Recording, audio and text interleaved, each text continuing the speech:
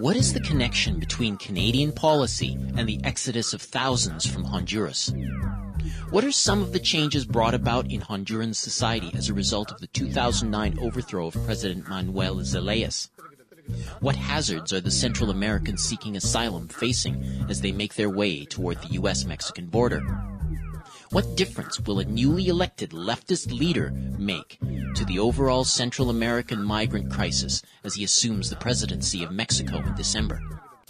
On this week's Global Research News Hour, on a week following the dramatic events at the U.S.-Mexico border in Tijuana, we take a closer look at the factors influencing and impacting the plight of thousands of Central Americans fleeing difficult circumstances in their home countries.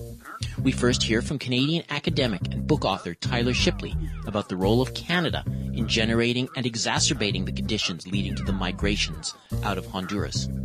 Then we hear from an on-the-ground reporter, Jose Luis Granados Ceja, about some of the people on the caravan and about the support, the opposition, and the dangers they've been facing on their 4,000-kilometer journey.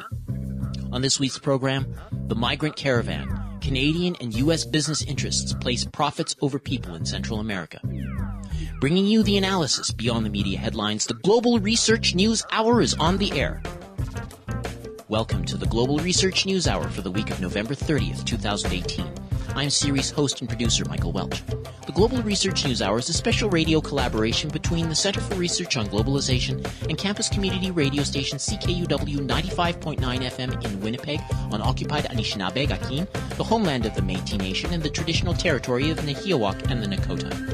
We seek to provide you with access to analysis of the major issues shaping our world today from thinkers, researchers, and unique political personalities rarely addressed by major media.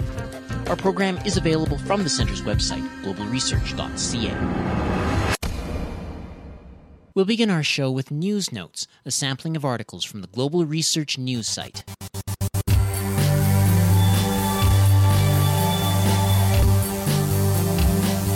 Predictably, the crisis that began on Sunday between Russia and Ukraine in the Kerch Strait is quickly worsening as Russia has announced plans to deploy more of its advanced S-400 surface-to-air missile systems to Crimea. Adding to tensions, Reuters has further reported that a Russian warship has been dispatched to the Sea of Azov, waters used by both countries and near where the Russian Navy seized Ukrainian vessels and crew for what Moscow condemned as maneuvering dangerously and illegal entry into Russian territory.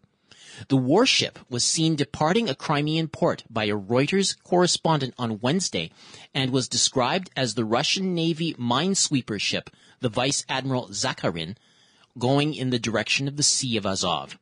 This comes a day after Ukraine's President Petro Poroshenko issued provocative statements during a televised interview on Tuesday that his country is, quote, under threat of full-scale war with Russia, unquote, while seeking to justify martial law. The Ukrainian president added that, quote, the number of units that have been deployed along our border, what's more, along its full length, has grown dramatically, unquote.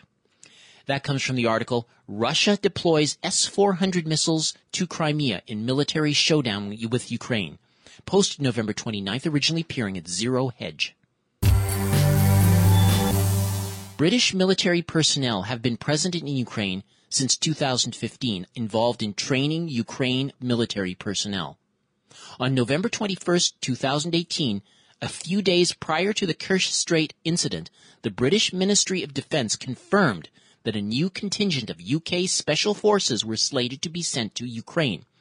According to Deputy Commander Edward Basurin, a representative of the Ministry of Defence of the DNR, quote, we've repeatedly said that an act of terror on a chemical enterprise is being prepared, unquote. The UK forces are in Ukraine advising Ukrainian forces. That comes from the article posted under the headline, Video, British Special Forces in Ukraine, Alleged Chemical Weapons and Black Ops Against Donbass, posted November 28th, originally published at Vesti News. Rostislav Ishenko, arguably the sharpest observer of Russia-Ukraine relations, in a piece written before the Kerch incident, said, quote, Ukraine itself recognized the right of Russia to introduce restrictions on the passage of ships and vessels through the Kerch Strait, having obeyed these rules in the summer, unquote. Yet, after the U.S. deep state's massive investment, even before the protests on the Maidan in Kiev in 2014 that wrested Ukraine away from Russian influence, a possible entente cordiale between the Trump administration and the Kremlin, with Russia in control of Crimea and a pro-Russian Donbass, could only be seen as a red line for the Americans. Thus, a Kerch Strait incident designed as a cheap provocation bearing all the hallmarks of a U.S. think tank ploy is automatically interpreted as Russian aggression, regardless of the facts. Indeed, any such tactics are good when it comes to derailing the Trump-Putin meeting at the G20 in Buenos Aires this coming weekend. That comes from the article, Drama in the Kerch Strait, Teasing the Russian Bear, by Pepe Escobar, posted November 28th, originally published at Asia Times. According to The Guardian, Russia's foreign ministry has accused Ukraine of coordinating with the U.S. and the EU in a planned provocation aimed at securing further sanctions against Moscow as tensions mount after a dangerous clash between the two countries. From The Guardian, 26th of November 2018. Will the Kerch Straits incident lead to a process of military escalation? In recent developments, from November 26th, Russia has reopened the Kerch Strait to maritime navigation. To understand these unfolding events, it is important to analyze the strategic role of the Kerch Strait. That comes from the article, Strategic Waterways and the Kerch Strait Incident Towards Military Escalation by Professor Michel Chossudovsky, posted November 26th. These are just a few of the featured articles appearing last week on the Global Research website. Regular visitors to the site are encouraged to send monetary contributions by fax, mail, or online. Just go to globalresearch.ca and click Donate on the menu bar.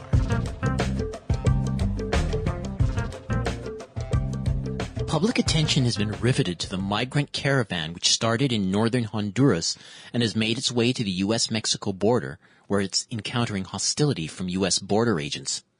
While the public debate in Canada and the U.S. is mostly centered around the appropriate humanitarian response to people in desperate circumstances, there appears to be little dialogue about the role these countries played in generating the catastrophe the migrants are fleeing from. For more insights into this aspect, the Global Research News Hour sought out a past guest who has researched the situation and written a book on Canada's role in Honduras. We have with us on the line from Toronto, Tyler Shipley. He's professor of culture, society, and commerce at the Humber Institute of Technology and Advanced Learning and an associate fellow with the Center for Research on Latin America and the Caribbean. He is also author of the 2017 book, Ottawa and Empire, Canada and the Military Coup in Honduras. Tyler Shipley, welcome. Thank you. Thanks very much, Michael.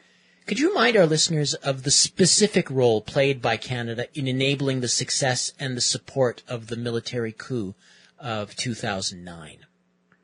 Yeah.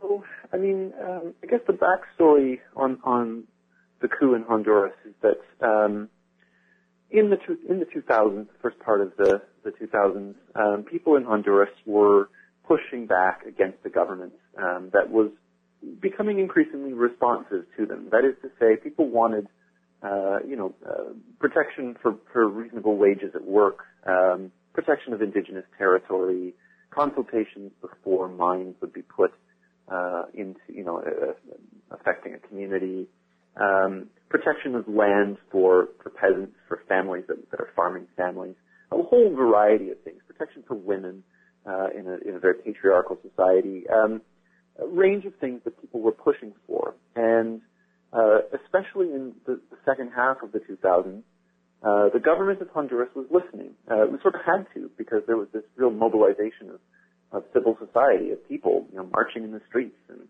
occupying offices and sending letters and petitions, all that sort of thing. That government was overthrown in 2009.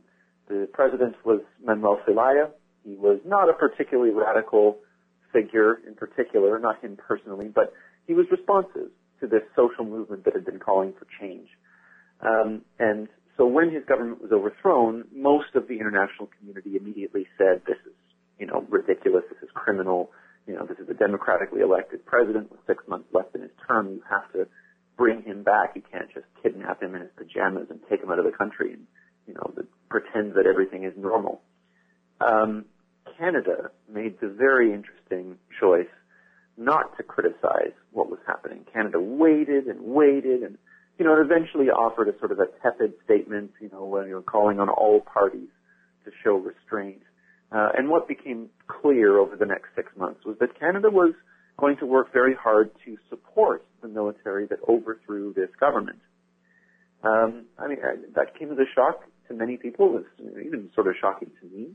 Didn't really understand it. And so I spent a lot of the next decade digging into Canada's role in Honduras, Canada's intervention and relationship in Honduras. And I'm happy to go into more detail if you like, but the short version of the story is that there are many Canadian companies that have a lot of money invested in Honduras, and it was precisely those companies that stood to lose if people got the protections they wanted.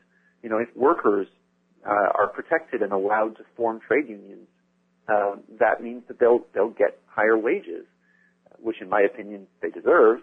But of course, from the standpoint of Canadian capital, companies like Gildan, this would be a bad thing. This would cut into their profits. If Indigenous people are empowered to say, no, we don't want a mine built on our territory, well, this could be bad news for Canadian mining companies who want to build mines wherever there happens to be the resources they want. So Canada has supported what has emerged as a right-wing dictatorship in Honduras, which took over in 2009 in that coup, and which remains in power to this day. I can go into more detail about any particular aspects you're interested in. But. Yeah, well, first of all, in terms of the deteriorating social conditions of the people, is it possible to kind of give us a bit of a sketch of, how, we went from that coup to the conditions we're seeing now? The social movements that you mentioned earlier were clearly disrupted, but how did we get from there to the conditions that are seeing thousands flee Honduras? Yeah, it's a really heartbreaking story in a way.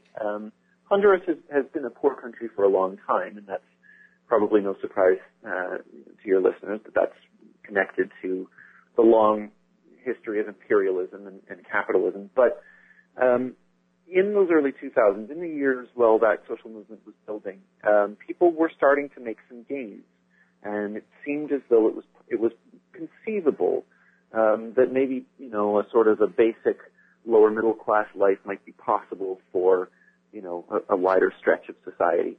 That has totally been undermined since 2009. A whole range of things that, you could use as sort of benchmarks for this, but to focus on maybe the places where Canada's most active, the largest private sector employer in the country is a Canadian company. It's Gildan. Gildan is the T-shirt, sock, sweatshirt, clothing manufacturing company. This is an incredibly profitable company. They're based out of Montreal, and I looked just before you called. I looked up just to see, what were their profits for the last, for last year, and they're booming. I haven't dug up the actual number, but they are up 11.2% in the last quarter of 2017, and they were already very high. So this is a very, very profitable company. And that wealth comes from exploiting labor. That's precisely why Gildan is so profitable. Gildan has moved all of its manufacturing from countries like Canada to countries like Honduras and Haiti, where people are very poor. People will accept work at whatever wage is offered because they're so desperate. And where there is, in Honduras, a government that will stop people, will actively block people from forming unions. In one Gildan factory, there was an attempt to form a union, and people were threatened with violence. In another, where they successfully did form a union, the company shut down the factory, immediately closed it, and built a new factory somewhere else. So we're talking about, that's one company, but it's a reflection of the situation in Honduras where people are really struggling. There's a huge amount of poverty, and it's getting worse. Another manifestation of this that I think is worth bringing up is that as always, poverty is closely related to crime. And crime in Honduras has become really bad. It has become a disaster. This has happened for a number of reasons. But one of them is that when you have a government in place that is itself deeply corrupt, that is itself deeply connected with organized crime, and that is carrying out politically motivated violence with impunity, which it is. And what I mean is assassinating opponents, detaining people, torturing them, throwing them in prison. A friend of mine has been in prison for over a year now. When you have a government that's doing that, it becomes very easy for other elements of crime to spiral out of control. And so in Honduras, there is a crisis, I think, with respect to violence, gang violence, narco-trafficking violence, state violence. It's become very difficult for people in Honduras to simply carve out, a basic life for themselves, to get a job, to keep a job, for that job to pay them enough, and for them to be safe from both politically motivated state-level crime and also, more disorganized or street-level crime, which both have become endemic in the society. I don't know if that answers your question, but I hope I sort of gestured towards it. Just following from what you're mentioning there, I noticed that also the level of corruption and state state corruption and malfeasance. It's become quite difficult to be a journalist or an activist in Honduras. And there's certainly, I think that you've certainly pointed out in the book how dissenting opinion can be costly, not just for those journalists or activists, but for family members. So if you could maybe provide a couple of illustrative examples of how that dissent is being contained. Yeah, absolutely. There's a real sort of chilling effect in the way in which journalists and people who are critical of the government are treated. I mentioned one of my friends is in prison. The government that is in power right now, which really has been since 2009, it's essentially the same people. They've now stolen 3 elections. They've held 3 elections, all of which were fraudulent. In some cases, absurdly so. And after the last fraudulent election, which was held about a year ago, almost exactly a year ago, actually, my good friend, person who has been part of the social movement in Honduras for many years, Edwin Espinal, was part of a series of demonstrations protesting against the fraudulent election. I mean, this is an election that was fraudulent by the standards of most international organizations. It wasn't a claim that was thrown around loosely by Edwin and others in Honduras. It was very obvious. It was an obvious case, almost a farcical case of electoral fraud. Well, Edwin was arrested, detained, taken to a military prison. Amnesty International was refused to even have access to him or to be party to the charges that were brought against him. It was all sort of a trumped-up kind of thing, and Edwin is still in prison to this day. There's no timeline for his release. That's one example, but there are many, and many of them are far worse, far more gruesome. So, I'll warn your listeners that the next one I'm going to give is a bit sort of harrowing, but journalists, anyone who is a journalist and who is critical of the government, is always under threat of violence. And the threats are very real because sometimes the violence is carried out. And one particular case that I found especially sort of upsetting, a journalist who was working with Radio Globo, a critical radio station, returned home after a day of work to find his 17-year-old daughter had been hanged, killed by hanging. That was how he found her. She was 17 years old. I mean, I don't know what her particular politics were, but it was clear that this was a way of trying to shut down and shut up the journalist himself. This is one example, but there are many like it. And one other one I will give you isn't specific to a journalist, but in the neighborhood where Edwin lived until he was taken to jail, poor neighborhood in capital city Tegucigalpa, and the state took over a soccer field and tried to turn it into a private soccer field. It was a publicly owned field. It was very, cheap. It was not very well kept, but it was a field where the kids could play in a poor neighborhood. The state took it over and they wanted to privatize it, turn it into a private fancy facility where rich kids could come in and play there. Well, the kids in the neighborhood didn't like this, and so they organized against it. They protested. They filled offices. They made all kinds of signs and things to try to protect their soccer field.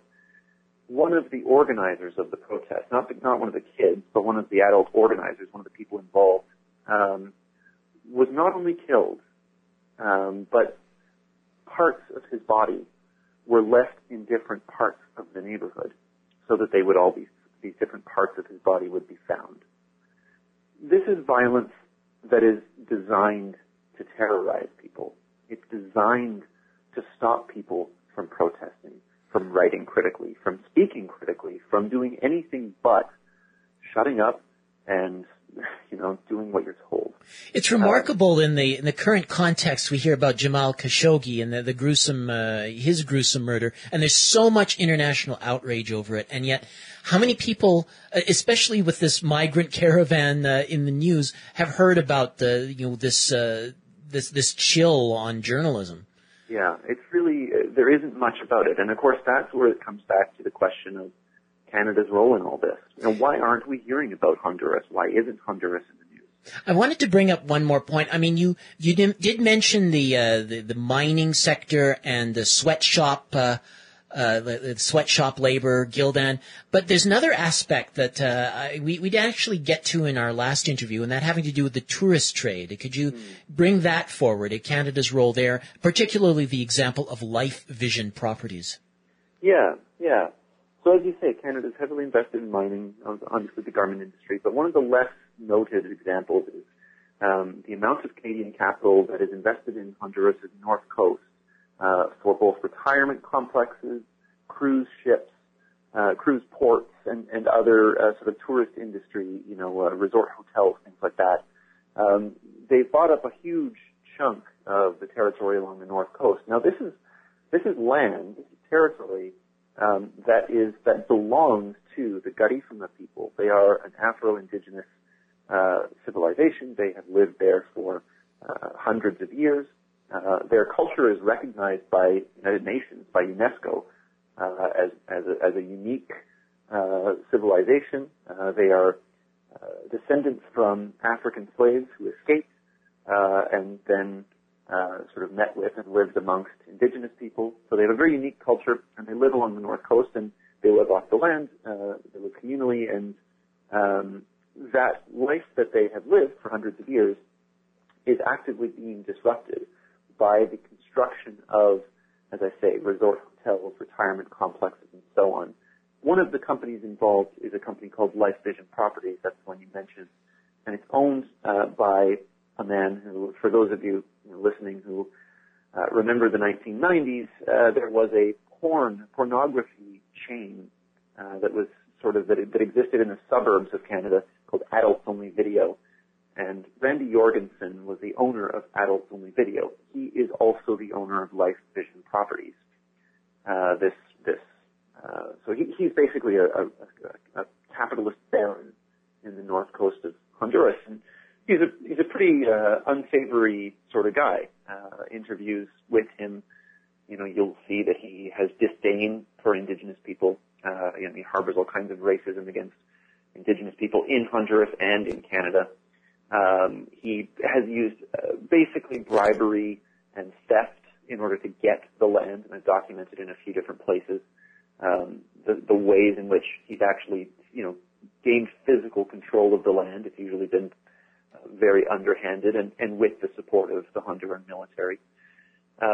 He's been accused of making child pornography with Honduran women at the resorts. I mean, this is a guy who's got a pretty bad reputation, and yet there he is, one of these wealthy Canadians who is profiting from the crisis in Honduras. And to the extent that people go and work in his resorts, they go there because they have no alternative. And no, the pay is not very good. And yes, they are treated, with disrespect. But what choice do they have? That's what poverty does to people. And of course, that, is yet another of the reasons people are fleeing. People are trying to get out of that country because all of the reasonable options for making a basically decent living and living a reasonable life, those options are being closed off. They're being eliminated and replaced by, bad jobs, if there are any jobs at all. And I guess one last thing to note on that point about the North Coast is, of course, that around those resorts, there is a booming sex tourist industry. Tons of Honduran women are being drawn into the sex trade because part of what part of the way that Jorgensen sells his resorts is this image of sex, and indeed cheap sex. It's a really, as I say, very unsavory sort of thing, and most Canadians would probably be quite disgusted, actually, to sort of know about what goes on around those resorts. But we don't hear much about that, which speaks to, obviously, Canada's relationship, the Canadian government's relationship with the Honduran government. If you were in a position to direct the Canadian government's response to the Central American migrant caravan, what steps would you recommend? Well, sometimes these problems are so big that it's hard to conceive of sort of simple answers to questions like that. But for one thing, these people in the migrant caravan, these are refugees. That's how they should be understood. That's how their status should be understood. They are refugees. They are fleeing a crisis. They're fleeing catastrophe. One in which, not only is it almost impossible for people to economically survive, it's increasingly difficult to just physically survive and not be subject to some kind of violence. So these are refugees, and first and foremost, they should be treated as such and therefore given asylum, and anything that the Canadian government could do, including opening its doors to these refugees, would obviously be something that I would recommend. But I think maybe perhaps more important than that, the root of the problem is the crisis in Honduras, and Canada has played a central role in supporting the military government in Honduras. Canada has been integral. Canada helped to get that government reintegrated into the international community, helped to get that government back into the Organization of American States, into the United Nations, and so on. Canada has heaped legitimacy on a government that has stolen 3 elections. If I were to make a recommendation, the recommendation would be that Canada would have to do a 180-degree turnaround in terms of its relationship to that government. Canada would have to go back, revisit its position that began in 2009 and say that democracy has been interrupted in Honduras and it needs to be put back. The current government needs to be told that they aren't a legal government, that they have stolen an election, and that they have to step down immediately. This argument could be made for several reasons. There is the fact that the election was stolen. There is also the fact that the president, Juan Orlando Hernandez, is deeply, deeply connected to organized crime. His brother was just arrested only a few days ago for connections to the narco-trafficking gangs. These are thugs. These are thugs that run the country, well known in Honduras. Of course, in the international community, people don't know, but within Honduras, everybody knows that these guys are caught up with organized crime and so on. So, those would be the recommendations, I think, and unfortunately, they're very large, they're very vague, but the problem, that's because Canada's position has been so woefully wrong on this, and so the only way to fix it would be, as I say, to do a 180-degree turn. It's been a pleasure having you back on the show, Tyler. Thanks for sharing your perspectives with our listeners. Thanks, Michael. I really appreciate it. We've been speaking with Toronto-based Tyler Shipley, academic and author of the 2017 book, Ottawa and Empire, Canada and the Military Coup in Honduras. You're listening to the Global Research News Hour, broadcasting from CKUW 95.9 FM in Winnipeg and from partnering radio stations across Canada and the United States. Jose Luis Granados Ceja is an independent writer and photojournalist based in Mexico City. He previously worked as a staff writer for Telesur and has contributed to the Two Row Times, among other outlets. He has also worked in radio and as a host and producer, and currently works on a freelance basis. Jose escorted the caravan from the Mexico-Guatemala border to the city of Tapachula in Chiapas, and had a chance to speak with several of the participants of the migrant caravan. It's great to have you on the program, Jose. Thanks for making the time to speak with us. Very happy to be here. Could you talk, first of all, about the encounter at the Mexico-Guatemala border, at the Ciudad Hidalgo port of entry, the border crossing there? What were the challenges facing the caravan at that point? Yeah, so the group that I was able to meet with was actually amongst the first wave of migrants coming from Central America into Mexico in order to continue their journey north to where many intend to go, which is the United States. And well, this is a difficult journey all along the way. It starts out in, most people are coming from Honduras, but there are also people from El Salvador, Nicaragua, and Guatemala. And, it's a journey that is actually mostly done on foot. Occasionally people do give them rides or they're able to secure some transportation. But for the most part, it's on foot in very hot weather with very little resources to speak of. And so what you're seeing is an exodus of people who are fleeing a very difficult situation. I'm going to mostly talk about Honduras because the vast majority of people are coming from Honduras. It's a country that is experiencing a lot of political and economic turmoil. And in order to kind of put things into context, in 2009 there was a coup d'etat in Honduras which ousted a leftist reformer by the name of Manuel Zelaya.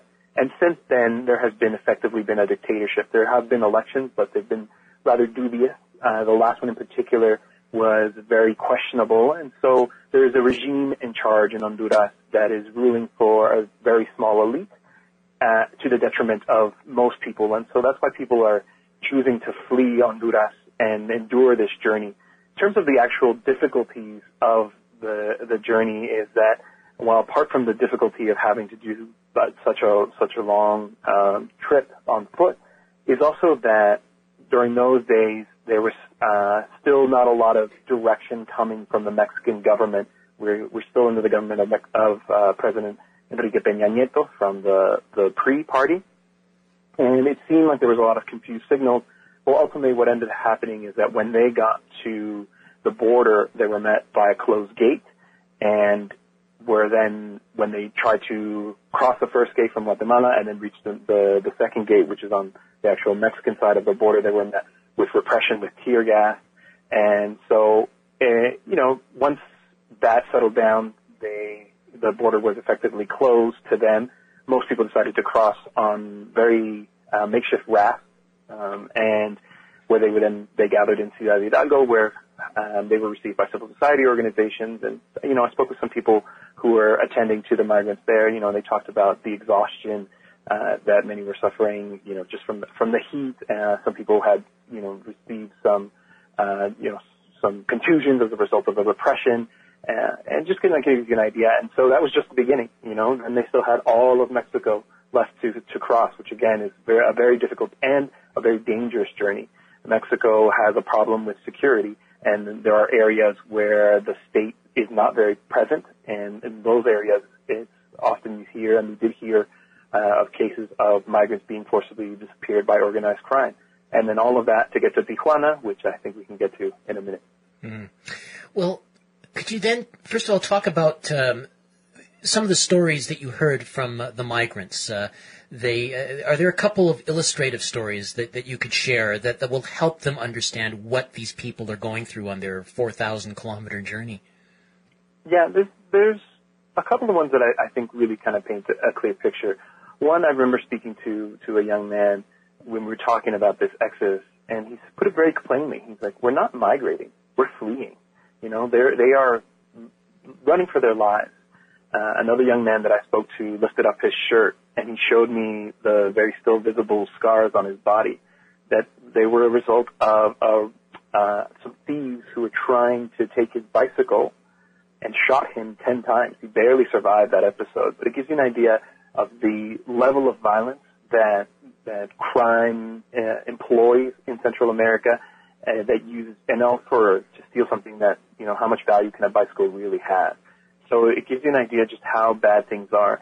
And migrants told me that they feel very hopeless because, so on the one hand, they have organized crime groups asking and, through extortion basically, to contribute fees for protection. And on the other side, they have police who are similarly, squeezing them for bribes. And so even if, let's say, someone is able to put together a business, they quickly find out that everything that they're making goes to either organized crime or to corruption. And so it's very difficult for people to feel like there's an exit. And one final anecdote that I wanted to share that I think also helps people understand just the desperation is that, so we have a change of government happening this Saturday, December 1st, and the president-elect, Andrés Manuel López Obrador, said that he was interested in offering work visas for people from Central America who are fleeing violence so that they could find asylum here inside of Mexico. And I asked a woman, the mother of three, why she decided to join this caravan and not wait, because at that point it was only a couple of months before there was a change in government, perhaps a government that maybe would be more friendly towards the needs of migrants. And without a moment's hesitation, she said immediately, I can't wait because my babies will die of hunger. And so that's just how desperate people are feeling. And that, I think, helps understand just the other part being that they feel like there isn't a political solution to their problem either. They, last year there was elections, the 1-year anniversary of those contested elections just passed this week in Honduras. And people talked about how they took to the streets to protest, that they tried to do things the right way of, quote unquote, of agitating, of protesting, of even, going out and voting and pursuing a change of government through the democratic institutions of their country. And that too was denied to them. So all of that combined, I think, is also really why we're seeing the numbers of people fleeing Central America. And of course, one aspect is the fact that there is safety in numbers, or relative safety in numbers. These people are facing major threats. You just hinted at the disappearances and the organized crime and the cartels and so on. Could you elaborate a little more on some of those threats that you're familiar with? Yeah, most of the people that I spoke to as well actually said that they had every intention of leaving their country and heading towards the United States. It was when they heard about this caravan that they decided to join and leave in that moment. And that's precisely it, because there is safety in numbers. And it's also a more feasible way of actually doing it. So when you travel alone, generally you do it through the help of what we call coyotes. And for lack of a precise translation, it's basically human smugglers. And they charge upwards of $7,000 US. That is an amount of money that most people from Central America will never be able to actually save up. It's an absurd amount of money. It's a lot of money to people who earn dollars. So it gives them, makes it very difficult for them to be able to make it and without the help of coyotes, well, you run the risk of taking the wrong route, of being exposed to organized crime groups, of, perhaps, trying to cross the desert from Mexico into the United States, which is also a very dangerous thing. So there's strength in numbers when you move together. And it also sends a political message. It's easy to ignore groups of, a couple dozen or, a handful of people. But when thousands of people are moving together, well, then the state institutions inside of Mexico, civil society organizations, the world, I guess, ends up paying more attention to their situation. I think that's also important because, it means the mobilization of resources and attention. But unfortunately, in some cases, a negative attention, as we've seen as well in the United States. Could you speak to you also mentioned the extreme heat that people had to cope with. What kinds of health emergencies is the caravan confronting, and how are people coping with these health emergencies? Yeah, it's hard to imagine how difficult. It's hard for me to describe just how difficult it is. I've merely accompanied them from the border to the city of Tapachula, and walking it's about 4 hours. But by the second hour, exhaustion was really setting in. I was pouring water on my head just to kind of stave off heat stroke. And most people, because they're people of modest means, are traveling with the clothes on their back and the shoes that they happen to have at that moment, and some people were walking in sandals or in plastic shoes. And so you would see people, move off to the side of the road and try to attend to the blisters on their feet, and also I think one of the things that really was emotional to see was at the very beginning of the walk. So they start early because to try to take advantage of the cooler air in the morning, is that the children are quite happy and they're playing and they're running around with other kids. But by even the first hour, definitely by the second and then onwards, you can tell that they are becoming very exhausted, that it's really taking a toll on them. And, there's been some misconception saying that it's mostly young men. There are a lot of families who are traveling with very young children. There's even been babies that have been born along the journey. So, and there isn't that much services available for them. The groups like the Red Cross, that I witnessed being on site are there, and they hand out water and they provide, kind of first aid. But for the more complicated situations and health situations that arise, there isn't that much support for them. Fortunately, when they arrive to Mexico City is obviously, wealthier and has more resources at its disposal. They set up a kind of like a tent city inside of an old sports complex, and there they were able to receive medical attention. Doctors were able to be on hand and try to address some of the issues that had been developing along the way. I noticed that there was in Mexico City, you mentioned the people who had managed to find some safe haven in Mexico City. I wonder if briefly you might be familiar with, it was reported earlier this month about 100 of the migrants had been kidnapped in Puebla State on the way to Veracruz. Could you provide our listeners with some details about that, how that situation arose and how it became resolved? Well, so when they got to the state of Veracruz, they actually were in negotiations with the local state government there in order to get some transportation on buses from the state of Veracruz to Mexico City. Ultimately, that kind of support didn't come through, and people wanted to continue on their journey. And so they started walking. And often when they're walking, there are good Samaritans who stop and offer to give them a ride. But it seems like in this instance what happened is that somebody affiliated with an organized crime group offered them transportation but was actually interested in forcibly disappearing them. It's a phenomenon that's actually, unfortunately, all too common for people who are traveling from Central America through Mexico, where they're scooped up, they're used as effectively slave labor in order for the means and for the ends of the organized crime groups.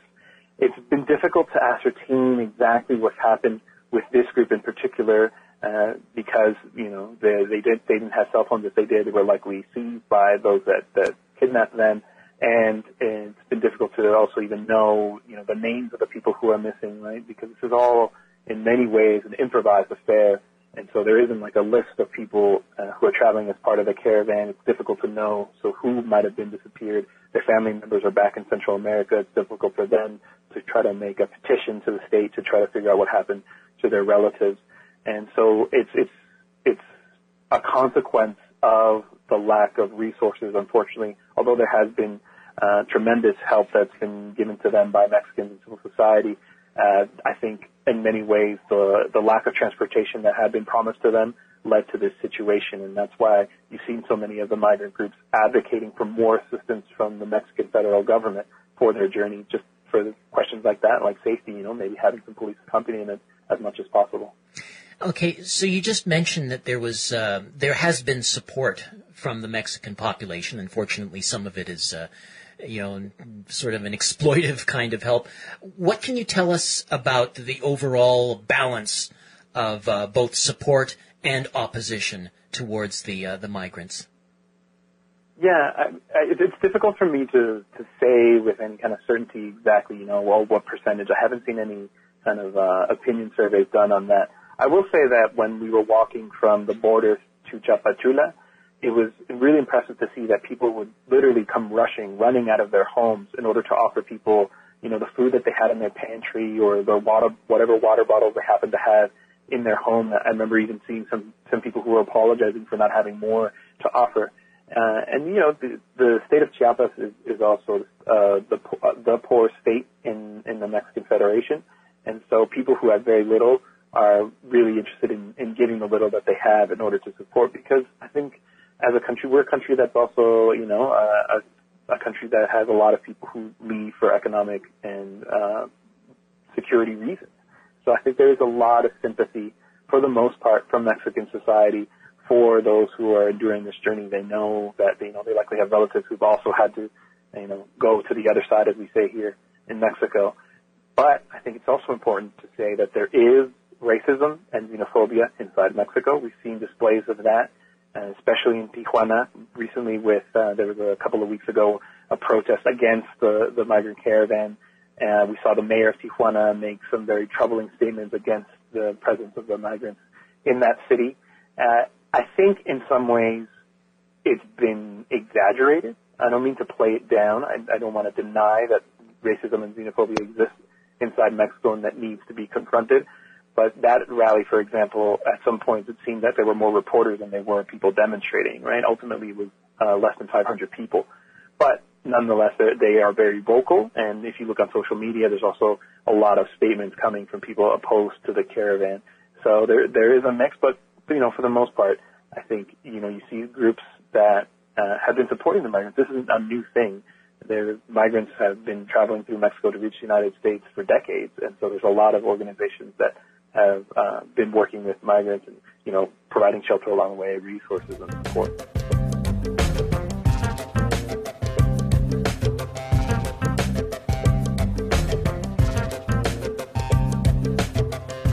We're speaking with Jose Luis Granados Ceja, an independent writer and photojournalist based in Mexico City. He's been following the migrant caravan. And Jose, I wanted you to maybe give us, from your perspective, given what you know about the physical and mental health and trials of the migrant caravan, what's been going through your mind, having heard about the U.S. border agents firing tear gas at the migrants at the in Tijuana near the San Isidro border crossing, and the other challenges like the protests you just mentioned? Yeah, seeking asylum, right? As I mentioned at the beginning, people are fleeing. They're not exaggerated. I think some people try to paint a picture that the migrants are economic migrants. They're just seeking a better life. But no, they really are fleeing. There are no jobs. There's very little hope of change in their countries of origin. And seeking asylum is something that is recognized by both domestic and international law throughout North America. We're talking Canada, the United States, and Mexico. And so they have the right to seek safety. And it's really disappointing that people who are fleeing danger, are then met with repression, right? And instead, I would hope that that governments, that officials would receive them with open arms, with some compassion, understanding that nobody decides to take this long journey without feeling like they have probably no other choice. And so when you see scenes like we saw with the tear gas, and then worse still, I think in some ways is like the attempt to justify that. I don't think anything can justify that. And I also kind of going to the root of the problem. That desperation that you see people crossing irregularly these border points is produced by the policies of, in this case, the United States government, which actually is deliberately trying to slow the process. So in order to make that asylum claim, you actually have to set foot inside the United States and present yourself to an official and make the asylum, and then you have a hearing and, well, et cetera, et cetera. So what the U.S. actually has been doing as a means of dissuading people from coming is making that wait list extremely long. So even before the caravan got there, we were talking about thousands of people who are waiting on the Mexican side of the border in order to be able to set foot, because they only let in about 40 to 60 people in the morning and then another 40 to 60 in the evening. So we're talking a very small number of people being processed on a daily basis and everybody else having to wait. And so that desperation of being in, makeshift camps without proper sanitation, without proper access to food and water, you know, it makes it so that people feel very frustrated at their circumstance, you know. If the policies were different, that we were actually, you know, instead of sending troops and barbed wire, they sent officials who were able to process their claims faster, then you wouldn't see these kinds of clashes happening on the border. Now, this weekend, Saturday, December 1st, a new leftist president, Andrés Manuel López Obrador, as you mentioned earlier, is taking power in Mexico. He's promised humane treatment for the migrants, and his incoming Interior Minister, Olga Sánchez Cordero, he had fielded the idea of granting 1 million work visas to Central Americans.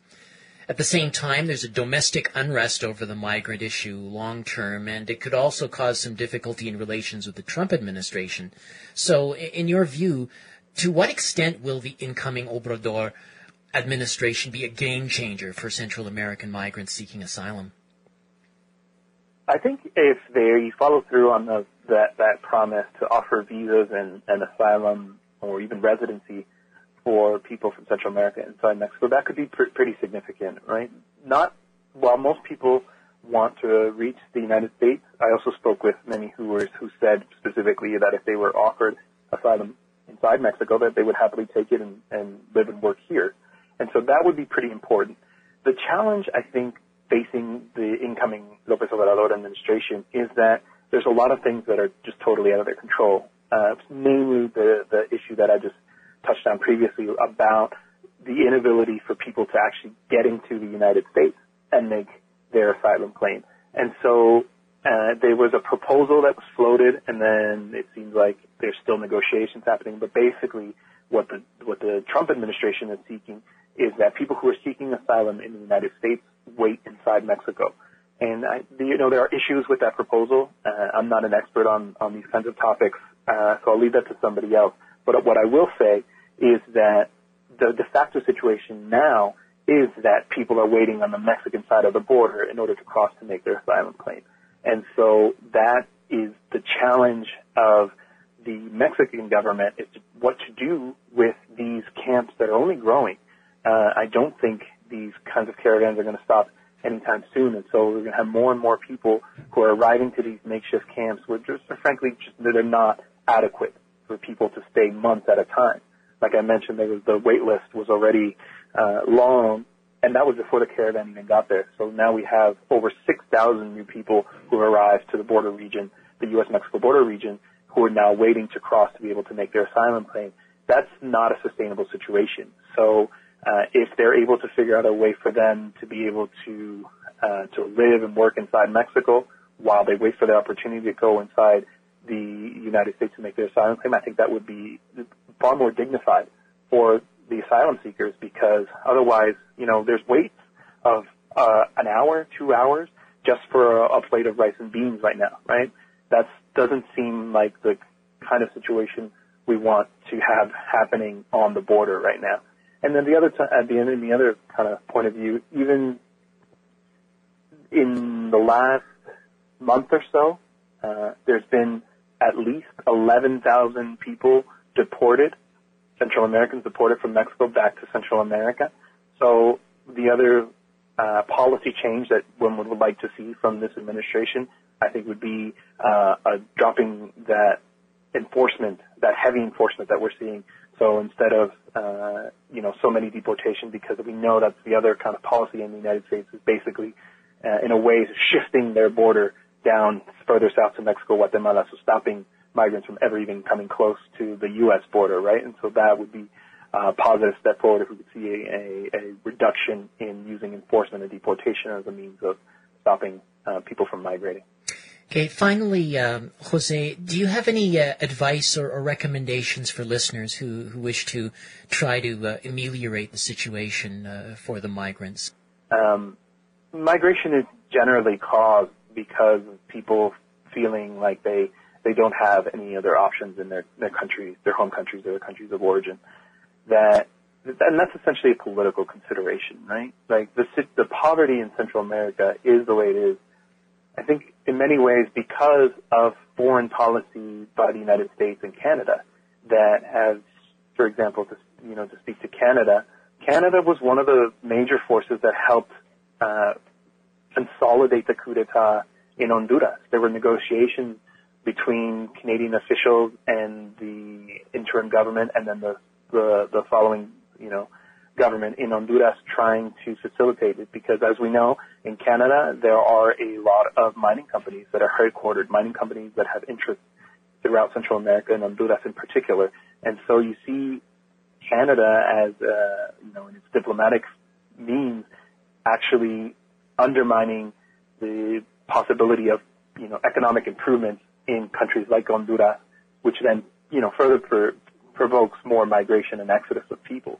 So I would always say that the number one thing is to challenge the foreign policy of your countries, in this case Canada, but also the United States, and to pressure representatives, in Canada, your MPs, to pursue a more humanitarian policy in Central America. Just to add a little point, right, one of the things that the López Obrador administration has talked about, really put the emphasis on, which I think is a correct course of action, is attending to the root causes of migration, right? Making it so people who do choose to migrate are really doing it because they want to, but otherwise, people should have the economic reality so that they can stay in their countries where their families are, where their culture is. I myself emigrated from Mexico with my family to North America when I was very young, and it's a difficult process, right? Immigration can be a beautiful thing and it can really enrich countries, but it's difficult on migrants themselves to come to a new country. So, if they don't have to, if they feel like they have prosperity at home, then I think that's everybody wins in that circumstance. Jose, thank you so much for your time, and thanks for sharing your insights with our listeners. Oh, thank you very much for having me. We've been speaking with Mexico City-based independent journalist Jose Luis Granados Ceja. As this program first goes to air on Friday, November 30th, it has been 3 weeks since thousands of migrants arrived in Tijuana City, waiting for their chance to cross the border into the U.S. and plead their case for asylum. According to Reuters, the migrants have been sleeping outdoors, on cold floors, or on mats in an overcrowded shelter. The sports complex currently housing the migrants accommodates only 2,000 people, although representatives of the Mexican Human Rights Commission claim a much bigger facility has opened up, which should relieve the migrants from having to live and sleep in the open. City officials speaking to Reuters claim that rain, cooler temperatures, and overcrowding have contributed to an outbreak of illness among the cluster of Central American refugees. These include flu-like sicknesses, lice, and chickenpox. Under the Trump administration's immigration policy, border officials are saying the migrants may have to stay in Mexico for months before they have a chance to petition the authorities. Under the Safe Third Country Agreement between Canada and the United States, refugee claimants are required to request refugee protection in the first safe countries they arrive in.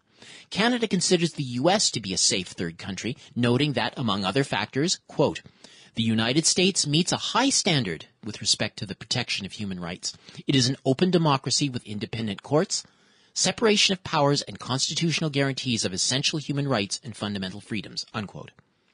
Migrant justice organizers in Canada have been encouraging the public to contact their Member of Parliament and demand the Immigration Minister, Ahmed Hussen, open Canadian borders to the migrants and refugees in the caravan and repeal the Safe Third Country Agreement between Canada and the United States. Interested listeners may also consider signing an online petition available at the site change.org under the heading, Canada Grant Asylum to the Migrant Caravan.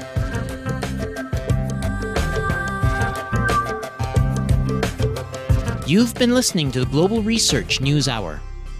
You can listen to our programs every week on CKUW 95.9 FM in Winnipeg and on partnering radio stations across Canada and the United States. You can also download each episode from the website globalresearch.ca. To leave feedback on this program, email globalresearchnewshour@gmail.com. I'm series host, creator, and producer Michael Welch. Join us again next week.